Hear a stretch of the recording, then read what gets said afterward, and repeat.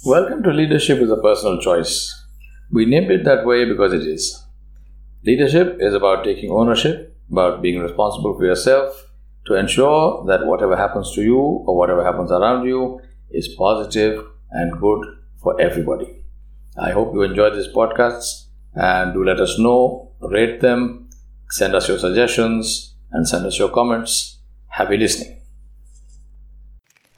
On April 13, 1919, the 9th Gurkhas, 54th Sikhs and 59th Sindh Rifles, on the orders of Colonel Dyer, fired on an unarmed, peaceful crowd gathered to celebrate Baisakhi at the Jallianwala Bagh in Amritsar.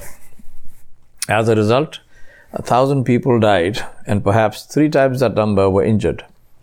Even though the crowd was overwhelmingly Sikh, one of the platoons firing on them was the 54th Sikhs. The interesting thing is that Colonel Dyer himself didn't fire a single round. I am sure that if one were to ask each one of those soldiers why he fired, he would have given the same answer. It's not my fault. I was only following orders. Orders don't turn evil into good, wrong into right. If you obey illegal orders, that's your choice. You are responsible, nobody else. The law honors you and sets you apart. When you break it, you are a criminal like any common criminal. Clothes don't make the woman or man. Honor does. Colonel Dyer ordered it, but every soldier at Jallianwala Bagh made a choice. And he made it again and again as they were firing Lee Enfield 303 rifles, not machine guns. Every time he pulled the trigger, he made a choice. He was shooting his own people.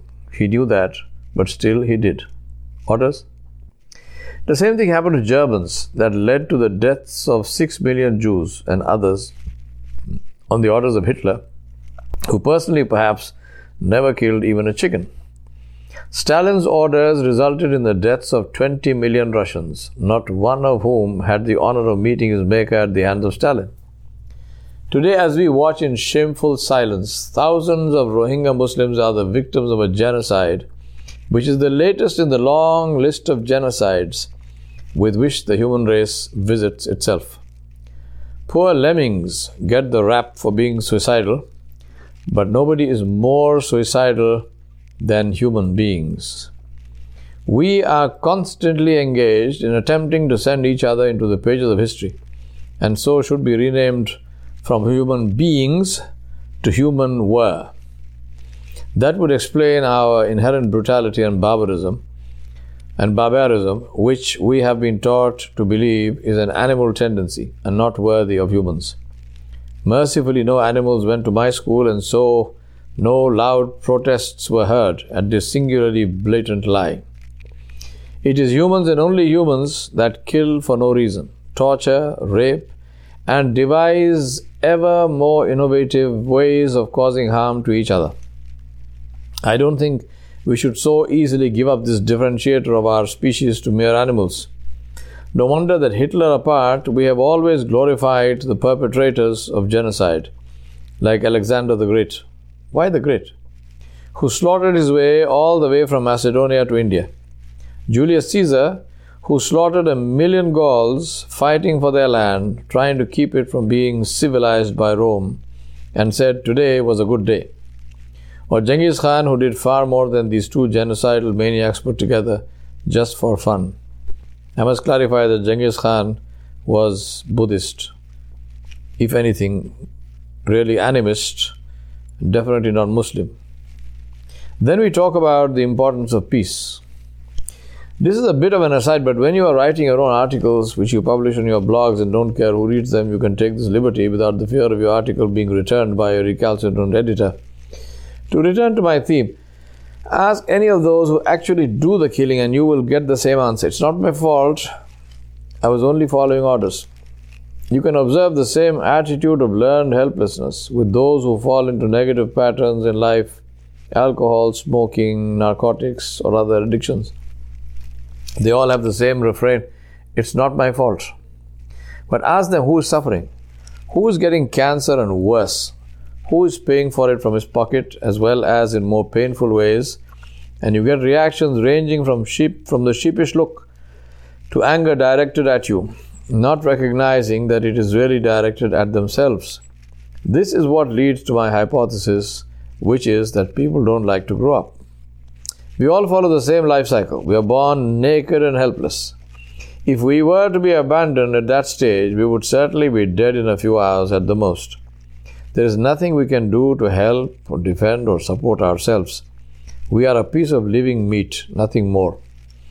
It is our external environment which protects us, sustains us, takes care of our every need, and does so at its own cost, otherwise known as parents.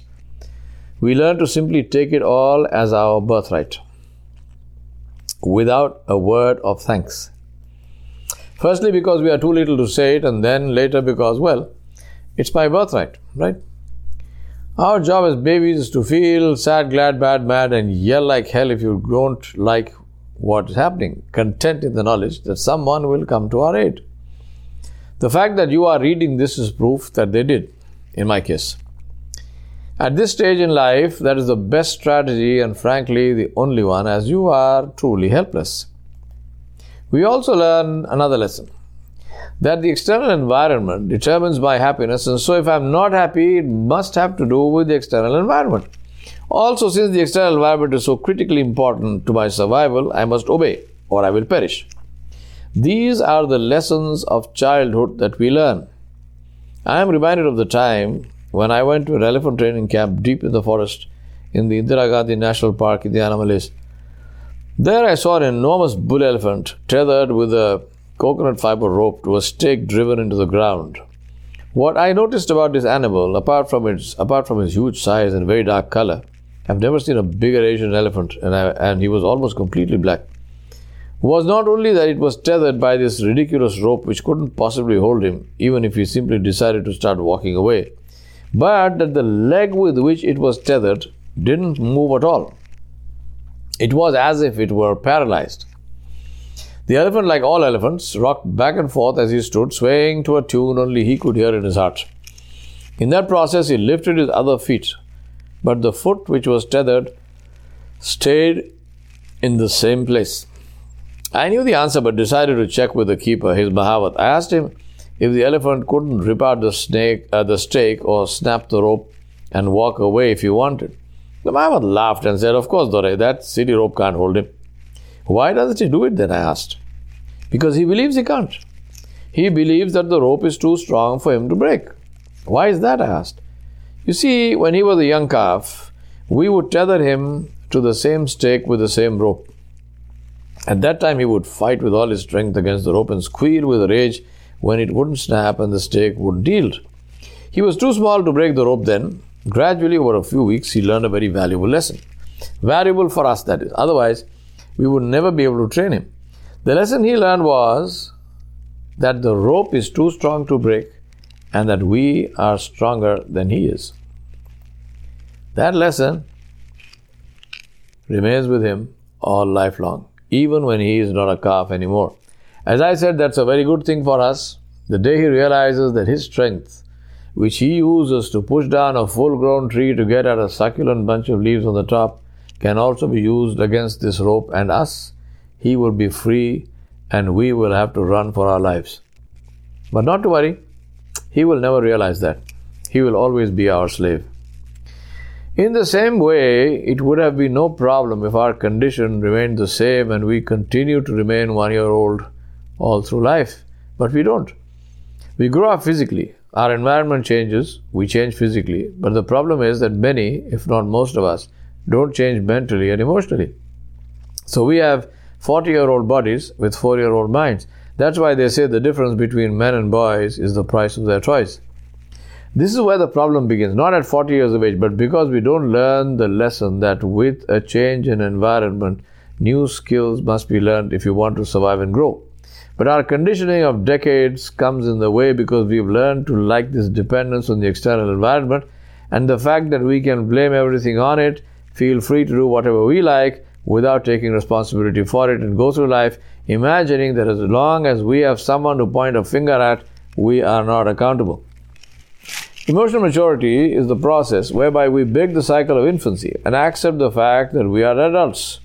not just physically but mentally and emotionally. This means that we accept responsibility for ourselves and our well-being, as well as the responsibility for those whose lives we touch. We are aware of our strengths and of the fact that we are a fractal, the coming together of which with others makes society whole. To do this, we need to accept our autonomy, that is, freedom to act according to our will. Simply put, that is not such a big deal. We are all happy to consider ourselves free to act according to our will. What some of us have trouble with is to recognize that we are free to choose, but every choice has a price tag. If we make a choice, we automatically agree to pay the price. In the Vietnam War, American soldiers committed all kinds of horrific atrocities, napalmed entire villages and burned the inhabitants alive, dropped bombs like confetti at a party, and did other things too horrible to be written about here, all following orders. But the tragic fact is that it was not only the Vietnamese who suffered, but that after safely returning home, almost the same number of American Vietnam War veterans died of PTSD and other war stress-related problems and suicide as the number killed in Vietnam. The Viet Cong didn't kill them. They paid the price of obeying orders in Vietnam, a price which they didn't consider when obeying those orders, but a price that was rung up at the till nevertheless. We must pay for what we buy, always. Autonomy is to understand this and to be very careful about what you buy, because sometimes the price is far higher than we can afford. It's not important whether you win or lose a battle. What is important is which side you fought on. The reality is that if enough of us choose to take positive, courageous stances, this world will change. Oppressors can't function without supporters. Those fighting oppression can. Even one person standing up for justice inspires a million others. Recall the iconic pictures of the one person standing before the tank in the long-forgotten Tiananmen Square. Yes, that still didn't stop the massacre which the US, UN, you and me have all chosen to forget. Yet that image lives on and inspires me at least. And I'm sure many more. It's a tribute to people of courage that this was not the only such instance, photographed or not. So to repeat myself, oppressors can't function without supporters. Those fighting oppression can. Autonomy is to understand that each of us individually, is incredibly powerful. That all change begins with the individual person, man or woman.